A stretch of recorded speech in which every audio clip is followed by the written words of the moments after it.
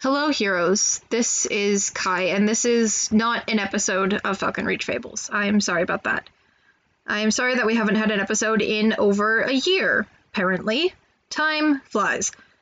This is partially because Ray's and I's schedules do not match up, and it is incredibly difficult for us to find time to record. We are working on it. We will find a way to have this podcast be a thing again in some way, shape, or form. How that is yet to be seen. We will talk about it very soon. Another part of why we haven't had an episode in so long is because I have moderate to severe ADHD and depression, which makes doing pretty much anything, let alone edit this podcast, incredibly difficult for me. I'm sorry.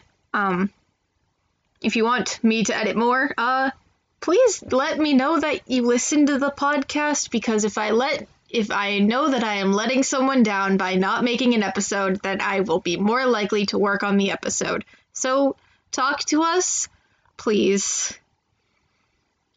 And this is also because we should talk about the situations in the world.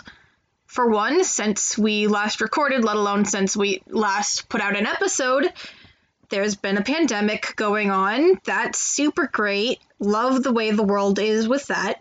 And for two, it has come to more attention that the police in America are terrible and target Black people specifically, and that can't stand.